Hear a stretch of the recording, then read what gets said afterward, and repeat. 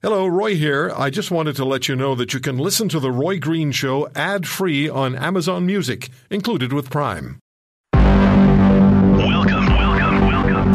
to The Roy Green Show podcast. Hi, everybody. It's The Roy Green Show podcast. Brian Peckford, the former Premier of Newfoundland and Labrador, spoke to us on the importance and significance of Remembrance Day. From the Financial Post, Diane Francis on the playbook for Alberta going forward. Montreal human rights lawyer Julius Gray on the strange legislation introduced in Quebec that has to do with Anglophones communicating with the Quebec government.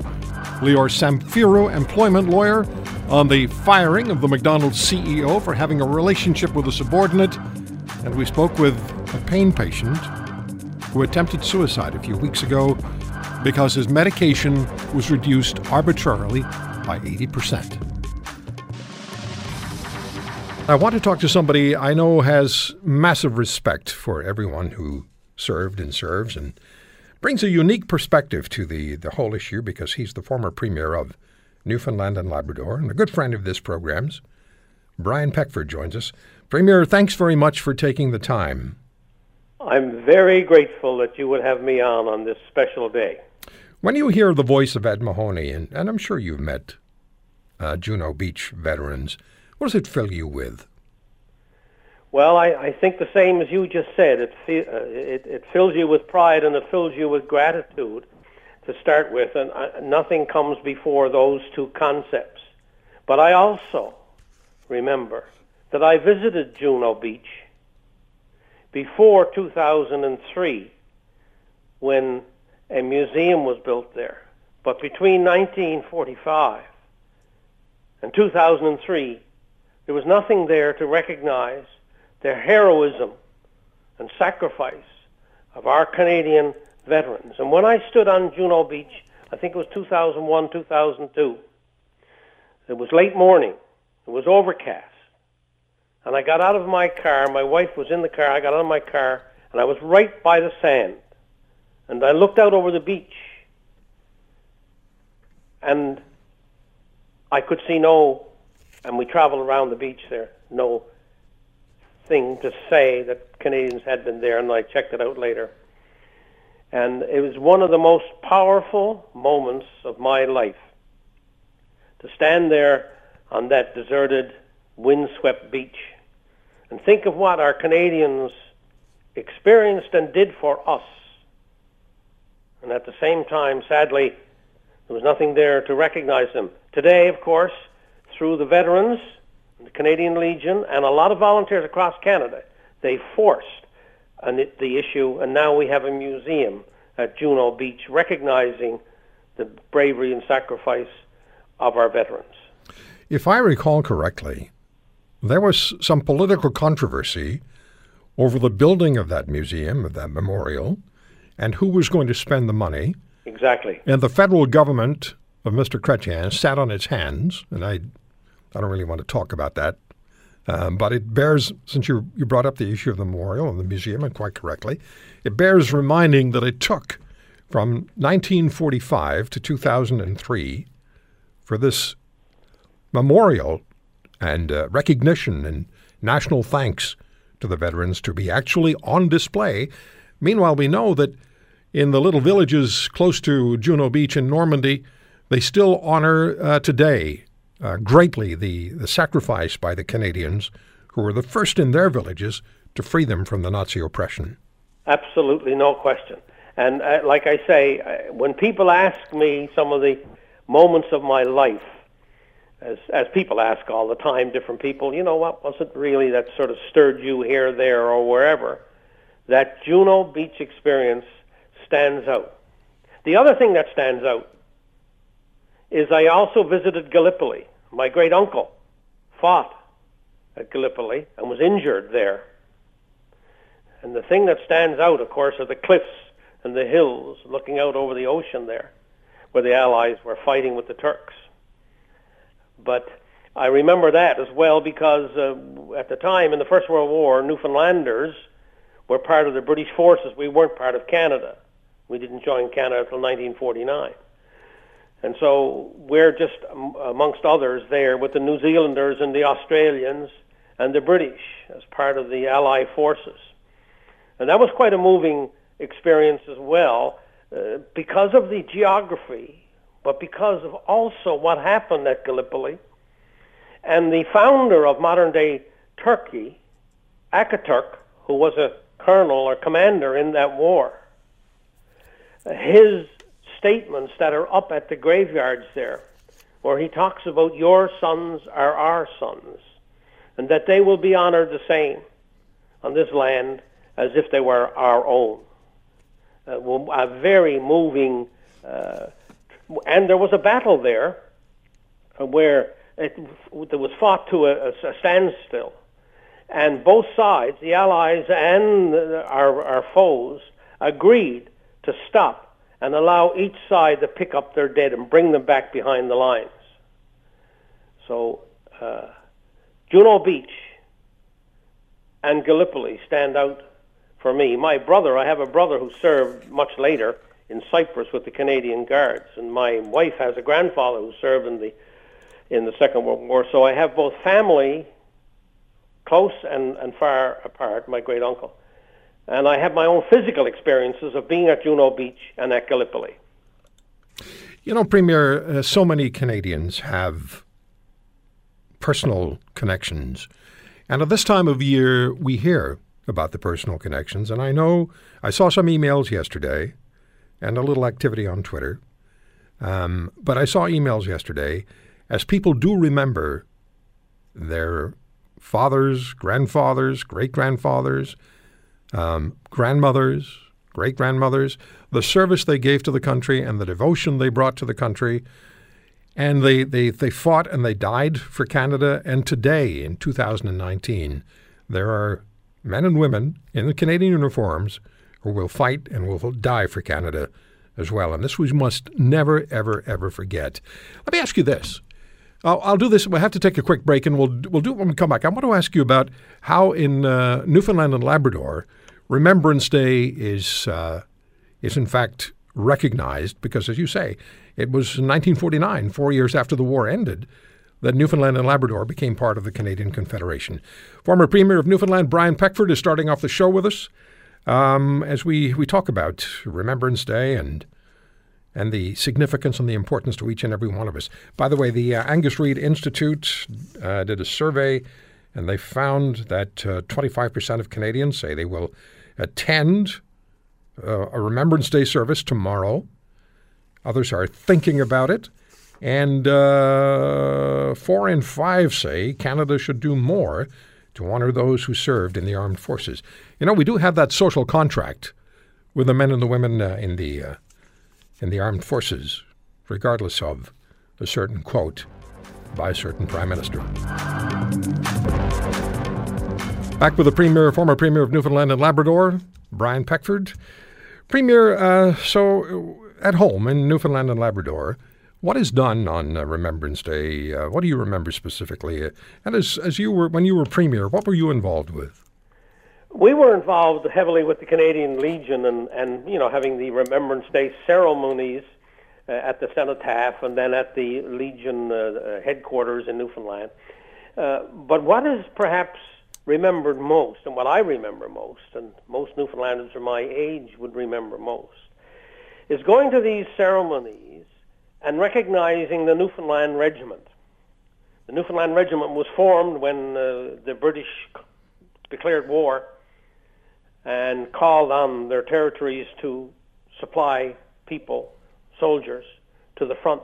And the Royal Newfoundland Regiment responded to that call with thousands and thousands of Newfoundlanders volunteering. And they went to the front. And in one of the great battles that Newfoundlanders have ever fought was at the Battle of the Somme, the Beaumont-Hamel battle, where the Newfoundlanders, as part of the British regiment, were ordered over the top and to come out of their trenches and to go across a flat piece of land over the top.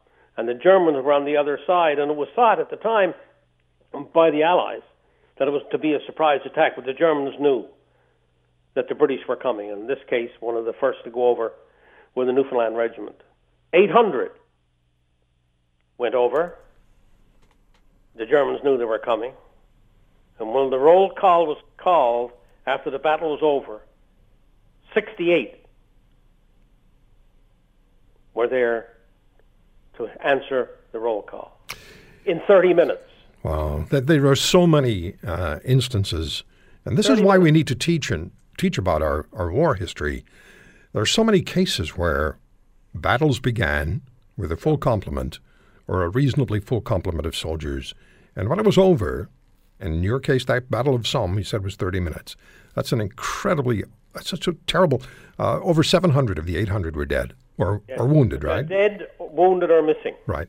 When the roll call was called. And it all took place in 30 minutes, and those Royal Newfoundland Regiment, for the benefit of Canadians from coast to coast, especially Canadians outside of Newfoundland, that Royal Newfoundland Regiment were called the Blue Puttees. The Blue Puttees because the color of their leggings below the knee, which is what a puttee is, right, was blue. And they became known as the Blue Puttees. So in Newfoundland, with anybody who knows anything about the First World War, the first thing comes to mind is the Blue Puttees and their battle at the Beaumont Hamel village. I have to ask you this, and I'm going back to this Angus Reid Institute survey, 4 in 5 Canadians. We should do more to honor those who served the armed forces. What do you think? Absolutely. Absolutely. And I heard one of the other numbers you mentioned was 25% are going to get out to a ceremony. That's a good number. I mean, it's not as good as it could be, but it's certainly a good number. Well, when you're talking about the full population of the country, over 50% at least. Yeah. For some people, it's not easy to get out and to go to. True. Right. True. Those who are able-bodied, however many there are, there should be over 50% out somewhere celebrating what happened and to honor all of those people. Democracy is on the decline on this globe, and we have all of these thousands of Canadians who fought for freedom, and it is very much in jeopardy in many parts of the world today. All the more reason to celebrate what happened in the Great War and in the Second World War. You want to read something or recite something? Yes, to end off my interview with you, I know you're busy with many. I want to recite the poem In Flanders Fields. In Flanders fields the poppies blow between the crosses, row on row, that mark our place. And in the sky, the larks, still bravely singing, fly, scarce heard, amid the guns below. We are the dead. Short days ago, we lived, felt dawn, saw sunset glow, loved and were loved, and now we lie in Flanders fields. Take up our quarrel with the foe. To you, from failing hands, we throw the torch. Be yours to hold it high. If ye break faith with us, who die, we shall not sleep, though poppies grow in Flanders fields. Lieutenant Colonel John McCrae, May the 3rd, 1915. You know, as you read that, and each time I hear it, I wonder what it was that Lieutenant Colonel McCrae was thinking. What was it that caused him to write this incredibly emotional, moving, it's a tribute, but it's more than that because he was there. Yes. As it was happening. What was going on at that particular time, on that day in his life? What had he experienced that caused him to write those words? Because they are among the most... Part of it was the fields of poppies. I think it was the image. Yeah. Images are so powerful, and so many poets and artists and others write or carve out or paint something. And I think that red, and the blood that was being spilt for us was part of it. There inevitably is something that motivates any of us who write something that is meaningful to us. Yes. That creates the momentum, if you will. Yes, exactly. To make the words flow.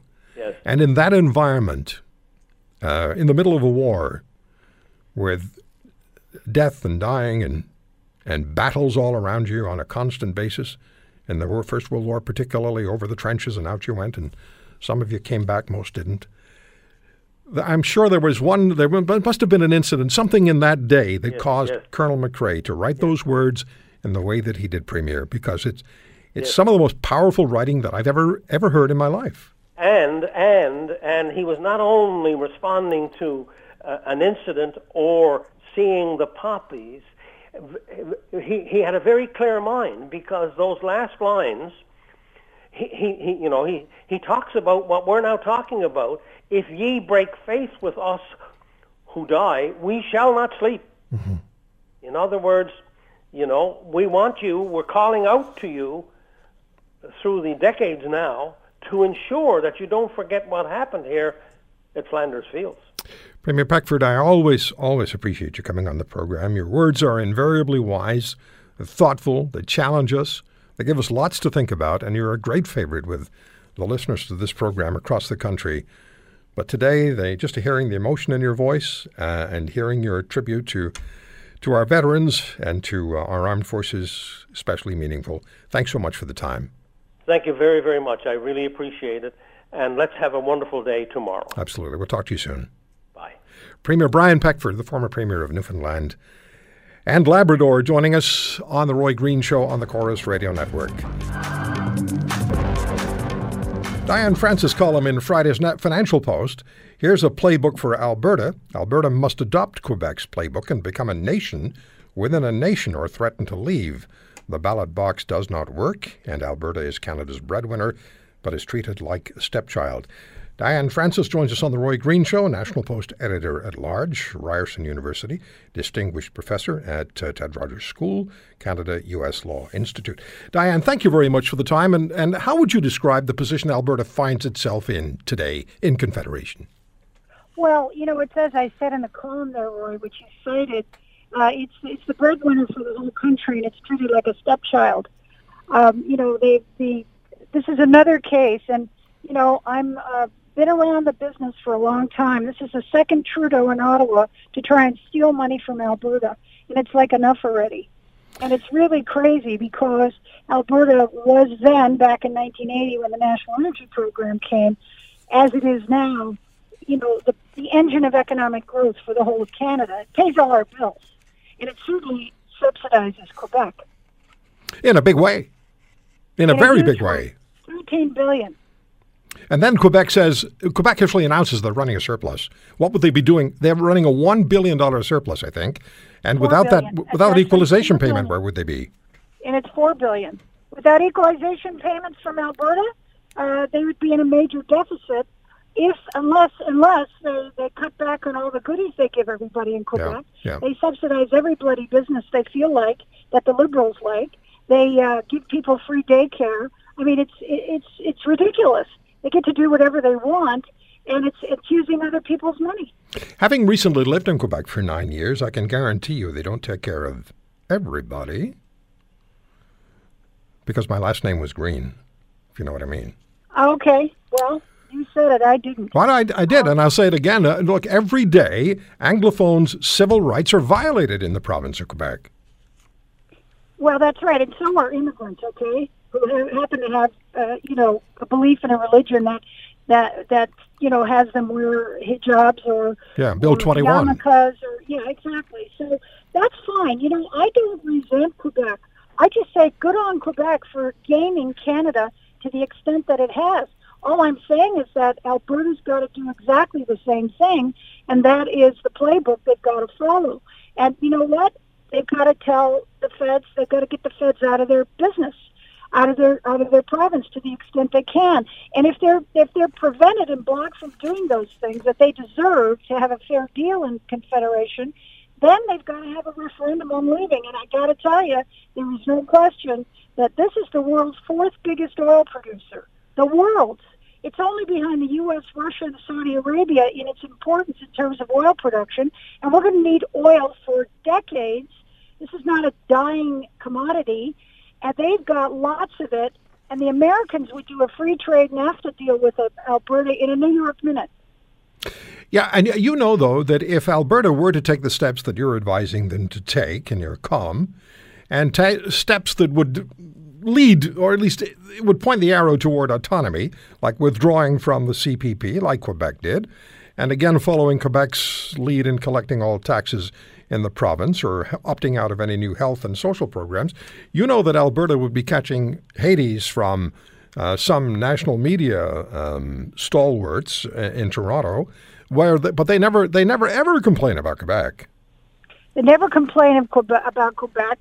This is what I call, and they're completely captive, the media in this country, particularly the one we all pay for, the CBC. They're completely captive to what I call the climate change crowd. And, their cheerleader is our Prime Minister, Trudeau, who flits around in the election with 2 gas-guzzling jet airplanes and talks climate change and does nothing to attack the real problem of emissions, and that is people using too much energy. Not Alberta supplying too much energy, it's people using too much energy. But, that would cost him votes. So he's not going to do that. So he's a hypocrite, and he's being less than honest. And, so what's new? This is another Trudeau trying to steal money from the breadwinner of the country, Alberta. Well, we do know that he drinks water out of cardboard boxes, Diane.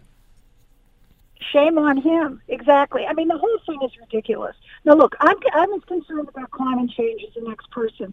But one of the things that Jason Kenney, in his speech in Red Deer, where I was, said was he pointed out some very interesting fact. He said that the demand for oil globally, and this is according to the International Energy Agency, which is the United Nations and all that stuff, said globally oil demand will go up from 110 million barrels a day to 100 million barrels a day to 110 million barrels a day by 2040.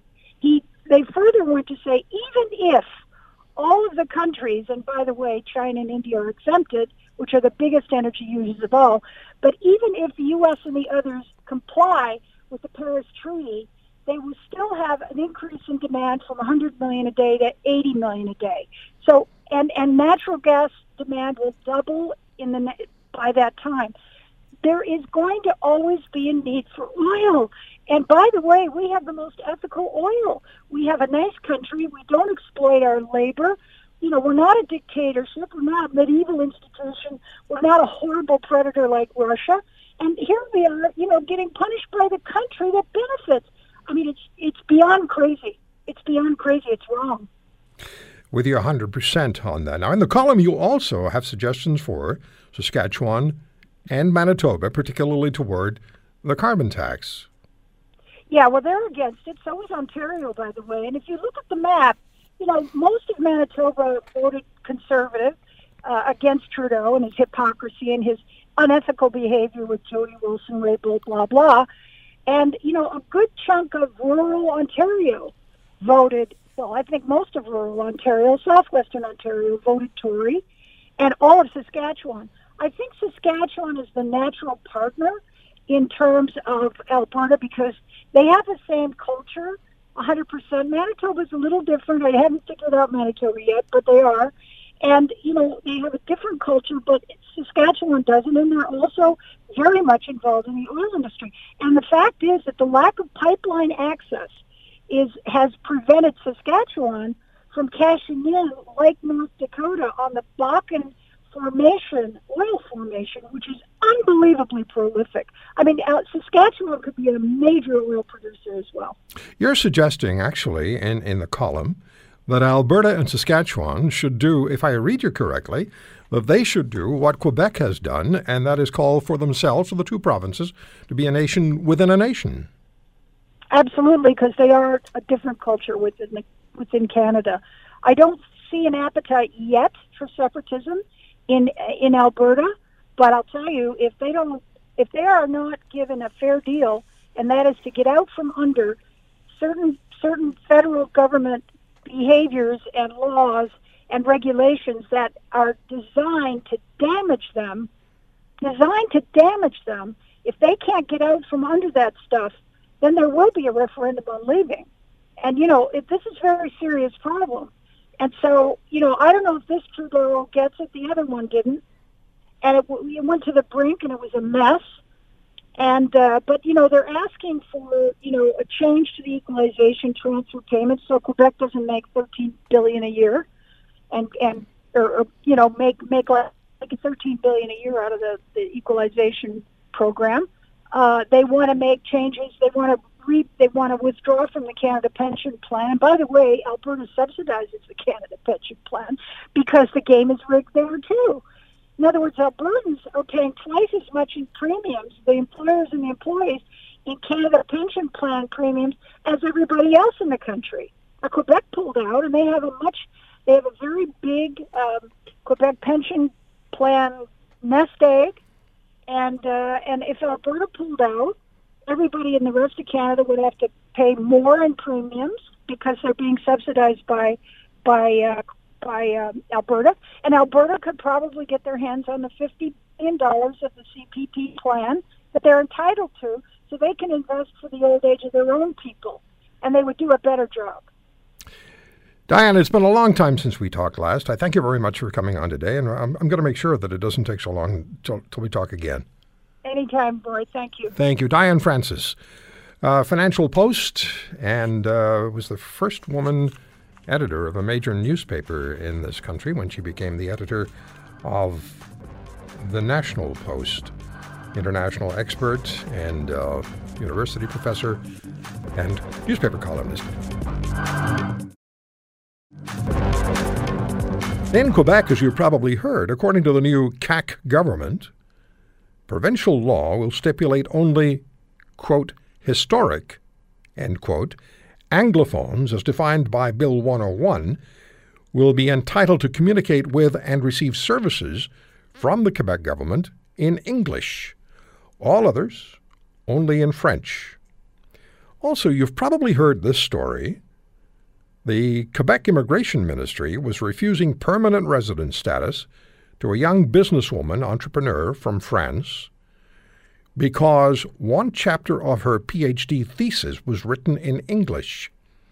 The Quebec government claimed Emily Dubois' knowledge of French was insufficient. French is her mother tongue.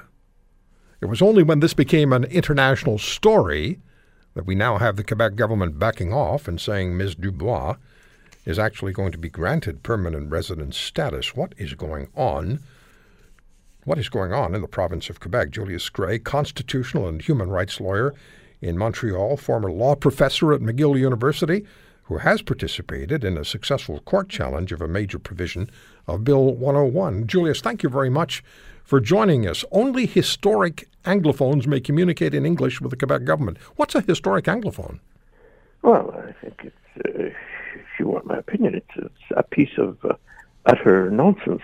I suppose you can create classes of people, but there's one thing that the government shouldn't do in a democratic state, and that is assign people their categories. You can respect minorities. You can say that freedom of association means that we can all belong to whatever group we want or whatever group will have us. But for the government to assign positions, rather status, like Anglophone, Francophone, Allophone, is reprehensible and also very silly. Now, of course, we can't take that all the way because there are some status things that do exist, native status, for instance, but that's a narrow law that gives out certain privileges, and one can understand that. Even so, there are many philosophical questions to be discussed there. But the idea of creating a new category of all the traditional Anglos as opposed to all the other people who speak English would be very upsetting if it weren't so hilarious. So I attended school in Montreal, 1 year of elementary school, and then 5 years, Julius, of high school. It should have been 4, but it took me 5. But I was a newly arrived person in Canada, and this is my story, and I had troubles in grade 8, so I've revisited it. Probably did me a world of good. But anyway, so would I be entitled to communicate with the Quebec government in English or not? Well, I have no idea because the law hasn't been published, whether they count high school or not, whatever it is. I don't know if I would have the right because I was an immigrant at the age of 9 as well. And I went to English school, mind you, so maybe I would have the right. But then it is such a pointless debate. But I think the more important thing is it's the pettiness of this law. Yeah. The issue is not whether the services can be delivered in English. That's taken for granted because the old English are going to have those articles. Therefore, the Quebec official should tell a person who's asking him for things or needs something, or somebody who's ill, who's looking for his pension, or wants to know how to pay his taxes, I can serve you in your language, but I won't because I've received this instruction here. So too bad. Bring an interpreter. Well, you know, I think. I'm sorry. When I was still living in Quebec prior to 2016, and I don't know whether this was maybe it was 2014, 2015, there was an edict that came down that any community that had less than 50% of Anglophones could no longer communicate with their municipal government in English. And I received actually a note from the mayor of the small community I lived in, and she was very apologetic for not being allowed to speak, communicate with us in English any longer, even though we were very close to 50-50. Yes, well, this is part of. There was a case that I acted in Rosemere, which we actually won.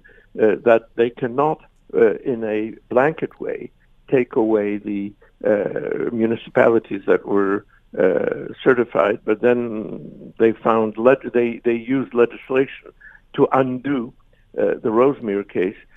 But it's that type of thinking that is very upsetting. Yeah. And this particular government is incredibly nationalistic. It just comes up with things, much more so than the Parti Québécois.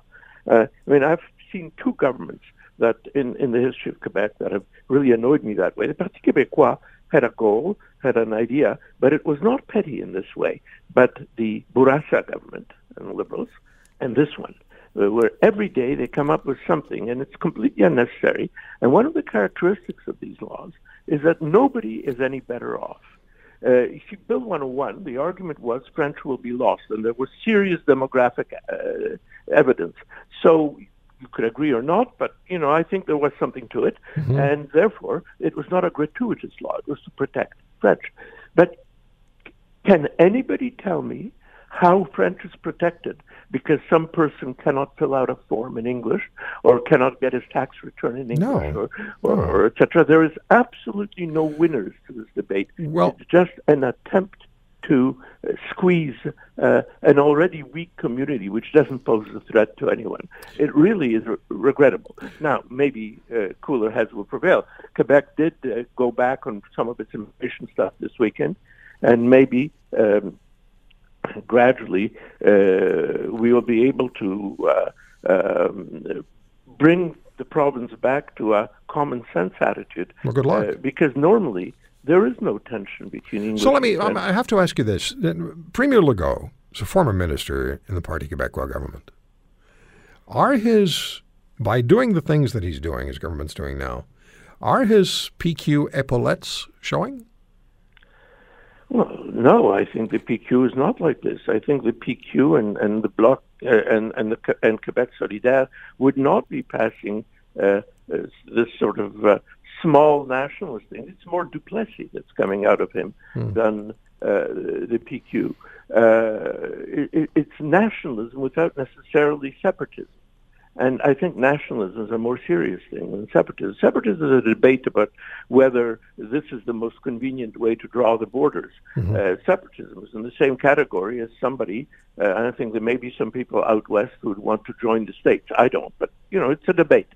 However, nationalism, favoring one group of people over another, is a different matter, and that's what's happening here. But once again, we shouldn't exaggerate because the law hasn't been shown yet, and they've occasionally gone back on some of these trial balloons, I think. So it's not yet certain what's going to happen, but I find it very distasteful. They seem to be on a course. Let me ask you about this. You talk about the government going back on its decisions. The story of the young woman from France, Émilie Dubois, who's an entrepreneur in Quebec City and wrote her PhD thesis in English, except in French, except for one chapter, which had to be written in English, according to Ms. Dubois. She is also, she's from France, so French is her mother tongue. And she, as you well know better than I, but she was disallowed. Her permanent residence status in Quebec was initially disallowed because it was argued that her French wasn't sufficiently up to par because she'd written that paragraph or that chapter in English. And then she did a test, a French test, and the government still said no. Then it became an international story. Now they've backed off. No, they did. What is going on? Well, there's a French expression, le ridicule, and this was ridiculous. This was ridiculous. Some official who probably wasn't close to her academic level, hasn't written a PhD, etc., decided that the fact that she decided to write a chapter in English, probably because of that area, most of the research was in English, and she was doing something in business, and there's a lot of stuff that's written in English, and you could have the opposite. You could have an English thesis that has a chapter in French. They decided... And in the rest of the country, they'd say that's great. No, they don't say that's great. People laugh. But I mean, in the rest of the country, nobody would be complaining about it in the rest of the country. But people should laugh. Yeah. Laughing at these types of things, I think, will bring about an awful lot of second thoughts among those people who allow themselves that. You remember battles over whether spaghetti should be banned? I remember that, of course. All of those things. It's the pettiness of it, and that's why I want to distinguish it from separatism, with which I don't agree. Julius, I have but which is the goal and an open and not dreadful goal of the Parti Québécois. So I have about a minute. Nationalism. I have about a minute left. It wouldn't be funny to Ms. Dubois, and it would probably scare a lot of other people who would come to Quebec on an understanding, on a program that was in place that would allow them permanent residence. It would scare them if this young woman was denied permanent residence because she wrote a chapter in a PhD thesis in English. Absolutely. That would frighten people. It's the idea that English there's something wrong with English. Yeah. Knowing English is a bad thing. I mean, this is a type of thinking that shouldn't exist in a highly educated society. Right. Quebec is a highly educated society, and I think it'll pass. I appreciate your time. It was probably decided on by an individual who couldn't spell PhD. I'm sure. PhD would be too much for him to spell. Thank you so much for the time. Always great talking to you, Julius. Thank you. My pleasure. Julius Gray, constitutional and human rights lawyer in Quebec. We're back on the Roy Green Show on the Chorus Radio Network. Let me, just before I introduce you to my next guests, I want to read to you a tweet that I saw yesterday, and this is from at @S_Williams59. Just learned a friend in Atlanta lost his best friend, a Vietnam veteran, diagnosed with terminal cancer, given 4 months to live, and was denied pain medicine. Committed suicide in May of 2019. That is what's going on. That may be the United States. It's also going on in Canada. The voice you heard was a guest on this program in the past, Julie, a pain patient. You heard her explain. Joining me now are Scott and Chrissy. That's how we're going to identify them. We'll use their first names. We won't tell you where in Canada they are. I don't think that serves any purpose. But they have a very, very disturbing story to tell because of what's happening to Scott. How are you both? Well, we're hanging in there. Yeah. Scott, let me ask you about the pain that you're living with. What's it like for you on a daily basis now after you've been cut off, or at least 80% of your meds were cut off from you? What's life like every day? It's unrelenting. It never goes away. If I have to go out and go to a doctor's appointment, I have to double my medication just to leave the house. So it leaves me short for the other day for the 20% I get now after 33 years of use. My pain was wonderfully treated for many, many years. The college actually took away my pain doctor, who also was my family doctor, for over 25 years. No reasons, never wrote me, all went through my doctor. So I can't go to human rights. I can't. There's not a thing I can do to fight the college's decision. So let's just go through this a little bit here. You had a doctor for many years. Yeah. And that doctor was prescribing pain medication for you that you'd worked out with him. Yeah. And it worked. Worked wonderfully, absolutely wonderfully. It provided you quality of life. Totally. And I was an active person daily. I enjoyed life. I was a social person. My life was full. And when did you get this news that, A, your doctor was no longer going to be your doctor, and when were you told that arbitrarily your medications were going to be cut by 80%? I think it was August of 2017. And your doctor, your longtime family doctor, can no longer take care of you, is that it? That's exactly right. No reason given? No reason at all, except he was informed by the college that he could not treat me and actually two other ladies that was at the same pain clinic. And you and you were taking your medication strictly as prescribed, right? Absolutely. You never broke over the line. You never changed anything. I was prescribed properly. I never had to take more. It always worked. My troubles actually, I'll tell you kind of what happened was when they changed the formula from OxyContin to OxyNeon, that's when my troubles kind of started. So they had to supplement it with another drug. So of course my doses increased because the OxyNeon didn't work like the OxyContin did at all. Scott, was there concern that you were taking too much medication? Well, I mean, was it not according to my doctor. Not according to doctor. Wrote me and said, "Hey, you're taking too much or anything at all." And it worked for you. Worked for you for years. Worked for me for 33 years. So, you feel like there's no recourse for you now, right? Suicide is about the best thing that I could. I've asked to be put to sleep, but of course they just look at me like I'm nuts. But try to live my life. It's hell.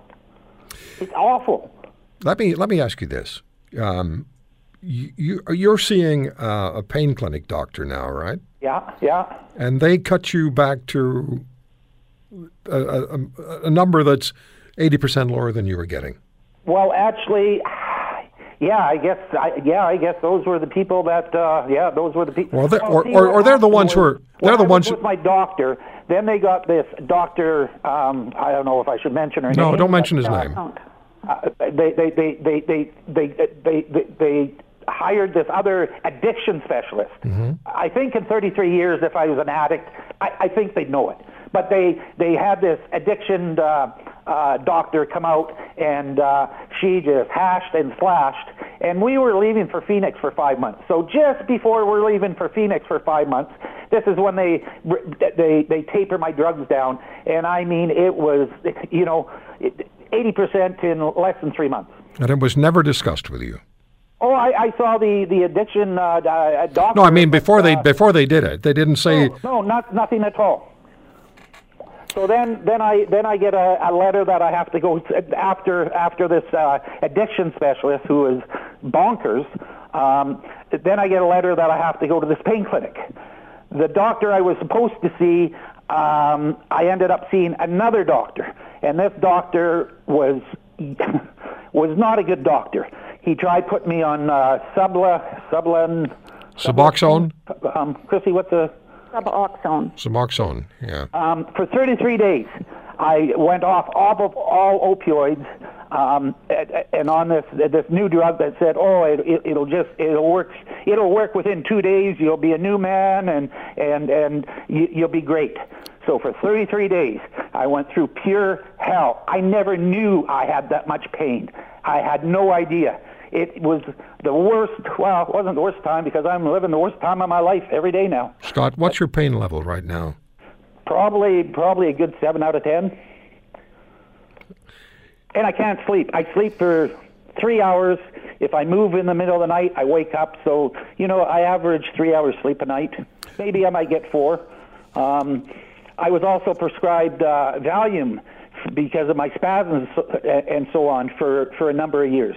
But they took that away too. I'm so hesitant to ask you about this, but you want to talk about it because it's part of what happened to you. You did try to take your own life because of the pain. You're absolutely right. I sure did. And that was recent. That was very recently, yeah. Yeah, explain to it. I can't live like this. They don't. The college says, "Oh, we don't tell doctors not to do this and do that," and they're absolute liars to us. They get reports all the time. Oh, if you're prescribing too much, they get all these threatening letters, and try to find a doctor now. When the pain is at its worst, when it's at the level where you try to take your own life, what is that like? Explain to people who don't understand, who've heard the term chronic pain, maybe don't understand just exactly what's happening in your life when it's at its worst, now that your meds have been reduced after many years of successful treatment by 80%. What's life like for you that you get to the point where you say, I'm going to just end my life? What's it like? Well, I've got what I'm told what I have is called myofascial pain disorder. So I get pain throughout my whole body, mainly into my neck, my head, my shoulders, my lower back, my feet, my legs. But it feels like somebody's going in there with a great big wedge, and they're just grinding that wedge into my back and just grinding it. And it's unrelenting. It doesn't go away. It's constantly there. And when you had your medications before the 80% cut, what was your day like again? Tell us. It was great. It was great. I was half normal. I could go out, I could cut the lawn, I could, if a buddy needed a hand doing something, I worked, my life was full. My life was enjoyable. I loved life. Yeah. I could play with my grandchildren. I could build things in my yard. I was a busy guy all the time. Just heartbreaking to hear. What's happened now in 2 years, I've put 80 pounds on. Like they're really helping, aren't they? They're just helping me out so much. Scott, can I talk to Chrissy for a second? You sure can, yeah. Hi, Boy. Hi, Chrissy. It must be so hard for you to, first of all, see your husband this way and know what's going on, and now talking to me on the radio. And I know why you're doing it. You care about other people. You want your husband to get a better situation. What's life like for you watching your husband go through this? It's miserable. It's absolutely miserable, and he makes life all the more miserable because he is miserable. And when his pain is controlled, Scott loves life way too much to think about dying. But these last 2 years have been a much different story. Can you believe what's happening to him and what the medical system is doing to your husband? What do you want to say to these people? Let the doctors do the doctoring. And those people that are controlling this, the politicians and the doctors who sit on boards and the doctors who know nothing about chronic pain, get your hands dirty. Start treating people or start looking at the patients that you're affecting. I'm going to keep in touch with both of you, as you know. And I think it's very brave what you've done to come on the air. We talked earlier today that this is like a 12-round boxing match. And it's not going to be over in the first round, but there are more and more media stories now about pain patients and their incredible suffering. And the medical regulators are saying they've only told doctors not to cut back arbitrarily and not to do that. And that's not what doctors and patients are telling me, as you were pointing out. Both of you, our thoughts, prayers, concerns are with you. And I'm going to stay in touch with you, and thank you for coming on the show and letting the country know what actually happens to pain patients. Thank you very much, Roy, for letting us have a say. Take care, both of you. I know. Thank you much. I don't think I need to say anything more. International story. McDonald's restaurant's extremely successful CEO, Steve Easterbrook, was fired, as you may have heard, for having a consensual relationship with a subordinate in the workplace, and that violates company policy. Such a situation is a firing offense, and Mr. Easterbrook agreed with the board of directors that fired him. And it comes down to the issue of understanding the real concern about sexual harassment in the workplace. And yet, given the numbers of office romances, which have always occurred, and I'm sure will continue to occur, where does all of this fit, and what does Canadians' law state? Obviously, it's a real issue if you have somebody who's involved in a relationship with a subordinate employee. You can say it's consensual, but then the question is, was it really? Lior Samfiru joins us, partner at Samfiru Tumarkin, LLP. Lior is an employment law specialist, and Samphira Tumarkin is in Toronto, Vancouver, and Ottawa. Lior, thank you very much for taking the time. And just off the top, your sense of the correctness of the firing by the McDonald's board of Mr. Easterbrook. Roy, always a pleasure to be with you, and certainly given the fact that he is the CEO, the buck stops with him. He's the embodiment of all company policy. We cannot, as a company, it cannot give him a pass, because if it does, it sends a message to everyone else that it's okay. So in a situation when we are dealing with the head of the company, he, in this case, would have to be held to a higher and a very strict standard, whereas in some situations, the company may be able to say, don't do this again, or try to deal with the situation short of a termination. When it comes to the CEO, the top person here, I think that the board of directors did not have much of a choice. He clearly breached the company policies, and even though it appears that it was all consensual, he did put the company at risk by engaging in this office romance. So I think as a business move and as a legal move, it was the correct one. Okay, so it wasn't a case of where the board or they might have hired an investigator to find out just how consensual the relationship was. That wasn't the point. He's the point man. He's the leader of the organization. The organization has policies, and the policy broke down at the very top, so he had to go. It is the risk of this relationship that is really the problem, because it's quite possible, maybe even likely, that in this particular situation, it was consensual, and it may not have even spilled over into the workplace in the sense that it didn't impact the workplace, but the potential, the risk is there for someone to allege that, my boss made me do it, and because he was my boss, it wasn't fully consensual, or that other employees that become aware of it have a problem with that situation. They consider this to be preferential treatment. And given what's at stake here, a big company, so much money at stake, it is too big a risk for them to allow for this to happen, even if it's all consensual, even if he had actually done nothing wrong as relates to harassment or that type of a behavior. From a corporate responsibility standpoint, they literally have no choice here. Is there anything in law, Lior, about this in this country? So the law ultimately, obviously, as you know, and our listeners know, prohibit sexual harassment. But anything short of that, there's no ability for an employer to actually prohibit workplace romances, except in situations where it does impact the business. So because of that, most employers don't bother implementing policies saying that for all employees, you can't engage in workplace romances. That is not feasible. And even if a policy like that existed and it was breached, the employer would not have much recourse against the employees. As a result, it really is something that's reserved for senior employees and specifically for supervisors and subordinates. And it's the risk of harassment. It's the potential impact on the workplace. There is no law that says it's inappropriate to have a workplace relationship so long as it's consensual. It's a question of the employer's own concerns about the business and how it's going to impact that business. Do you ever see, or do cases come before employment lawyers where the issue of firing, a dismissal, an end of employment is brought before you, and an employee says, look, I got fired because I had a relationship with somebody, or I'm in trouble because I had a relationship with somebody, and I'm saying it was perfectly innocent, but they're saying it wasn't. Does that happen? These come up very often, Roy, and you can imagine that in over half the situations, that's what study shows, or for half of the employees, they've been engaged at some point in the workplace romance. So terminations as a result do happen. But here's the key to remember. Even though the employee may have done something wrong, as the CEO has in the sense that he breached the policy, that does not necessarily allow the company to flat out fire him.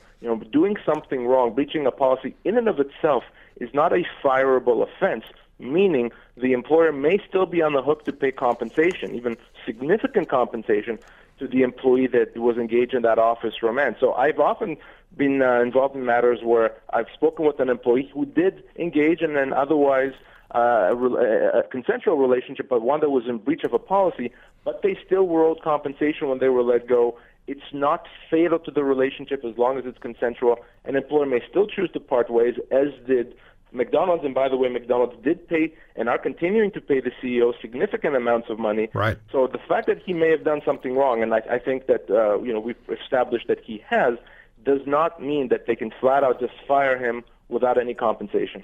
Now, I read a story a couple of days ago, and I think it was in an American newspaper, and they were questioning whether CEOs should or routinely, if they're fired for cause, and this was a case of for cause, if they do in fact receive severance and get their stock options or get a whole package that they would otherwise have gotten if they'd stayed employed. Is that usually part of the deal, or do you get part of it, or do you just often get just a get out of here, you've breached our policies and we don't want to see you again? It is extremely unlikely when we're talking about firing a senior executive, a CEO, a vice president, a president, extremely unlikely for that person to be let go without compensation. That person would have had to do something so outrageously awful that they couldn't show their face for them to be let go without compensation. So in most of these cases, an employer, a company, a board of directors may still choose to part ways, but there's going to be compensation. The last thing a company wants to do is get embroiled in a legal fight with their former executive that looks bad on them, that could bring to the forefront things that they don't want the public to know, things that they would rather keep internal, and to avoid that situation and airing that dirty laundry, in the vast majority of cases, the CEO, the executive departing, even though they may not have clean hands, is going to receive significant amounts of compensation, depending on a number of factors such as their position and the length of their employment and their age. It could be a lot of money. It could easily be into the seven figures or higher. Do you think that Mr. Easterbrook is going to resurface as a CEO somewhere, or is he too damaged now? I have no doubt that he will. The type of, unless of course in the interim, the allegations are made that the relationship was not consensual, that he was guilty of some form of harassment. If it's not that, and it's a kind of an error in judgment, I think that his resume is stellar enough as a CEO, as a business operator, that he will absolutely resurface somewhere. He does have a non-compete in his separation agreement from McDonald's, so for a period of time he's not going to be able to work in that type of an industry, but I have no doubt when that expires, we'll see him in a very senior position somewhere else. One more question for you. Undoubtedly, people listening to us across Canada, there'll be somebody who's listening to us who is either in an office relationship, an office romantic relationship, or maybe close to getting into one. Are there any cautionary lights that you would light up for them? Any flags you would want to sort of indicate to them or display to them, advice you want to give them? Whatever my mouth is trying to say, Lior. Roy, what I would tell them, and I've said this to employees in this situation before, as counterintuitive as this may seem, I would tell them, be upfront about it with your employer. Tell them about the relationship, number one, so that they know it's consensual, and number two, so that things can be put in place to minimize the impact on the workplace. Perhaps the two employees are not going to be scheduled together. Maybe they're going to be working in different departments or different shifts or what have you, to minimize the impact of that relationship on the workplace. What I don't like to see is situations where you're hiding that from your employer, because that employer can then say, well, now it's a dishonesty in addition to a breach of policy, and now we're even more concerned about your continued employment. So best advice is to be honest, be upfront, and to try to implement measures where that relationship, even though it's with a coworker, doesn't spill into the workplace. Okay, and if you're not Steve Easterbrook and you get caught in an office relationship that you shouldn't be caught in, you haven't been upfront, you've violated policy, now that is something that could follow you for the rest of your professional life, no? It is, certainly. I mean, no one's ever going to be able to think of this Mr. Easterbrook without thinking of this, or Google his name without coming up with this story. Right. Hopefully for his sake that this ends here and there's no further allegations arising out of this relationship, and no one ever alleges that it was less than consensual. So he may well be able to get past this with the passage of time. But for many people, that could certainly impact them in the future and can impact their employability. So you really have to think about that, especially if you're in a senior position and are going to be engaged in a relationship with someone under you. Leo, it's always great talking to you. You're so informative. You know this issue of employment law better than anybody else I certainly know. And thank you so much for the time. Always a pleasure, Roy. Thank you. Lior Samfiru is a partner at Samfiru Tamarkin LLP. They are in Toronto, Vancouver, and Ottawa. Thank you for listening to today's podcast. If you want to hear more, subscribe to The Roy Green Show on Apple Podcasts, Google Podcasts, Spotify, Stitcher, or wherever you find your favorites.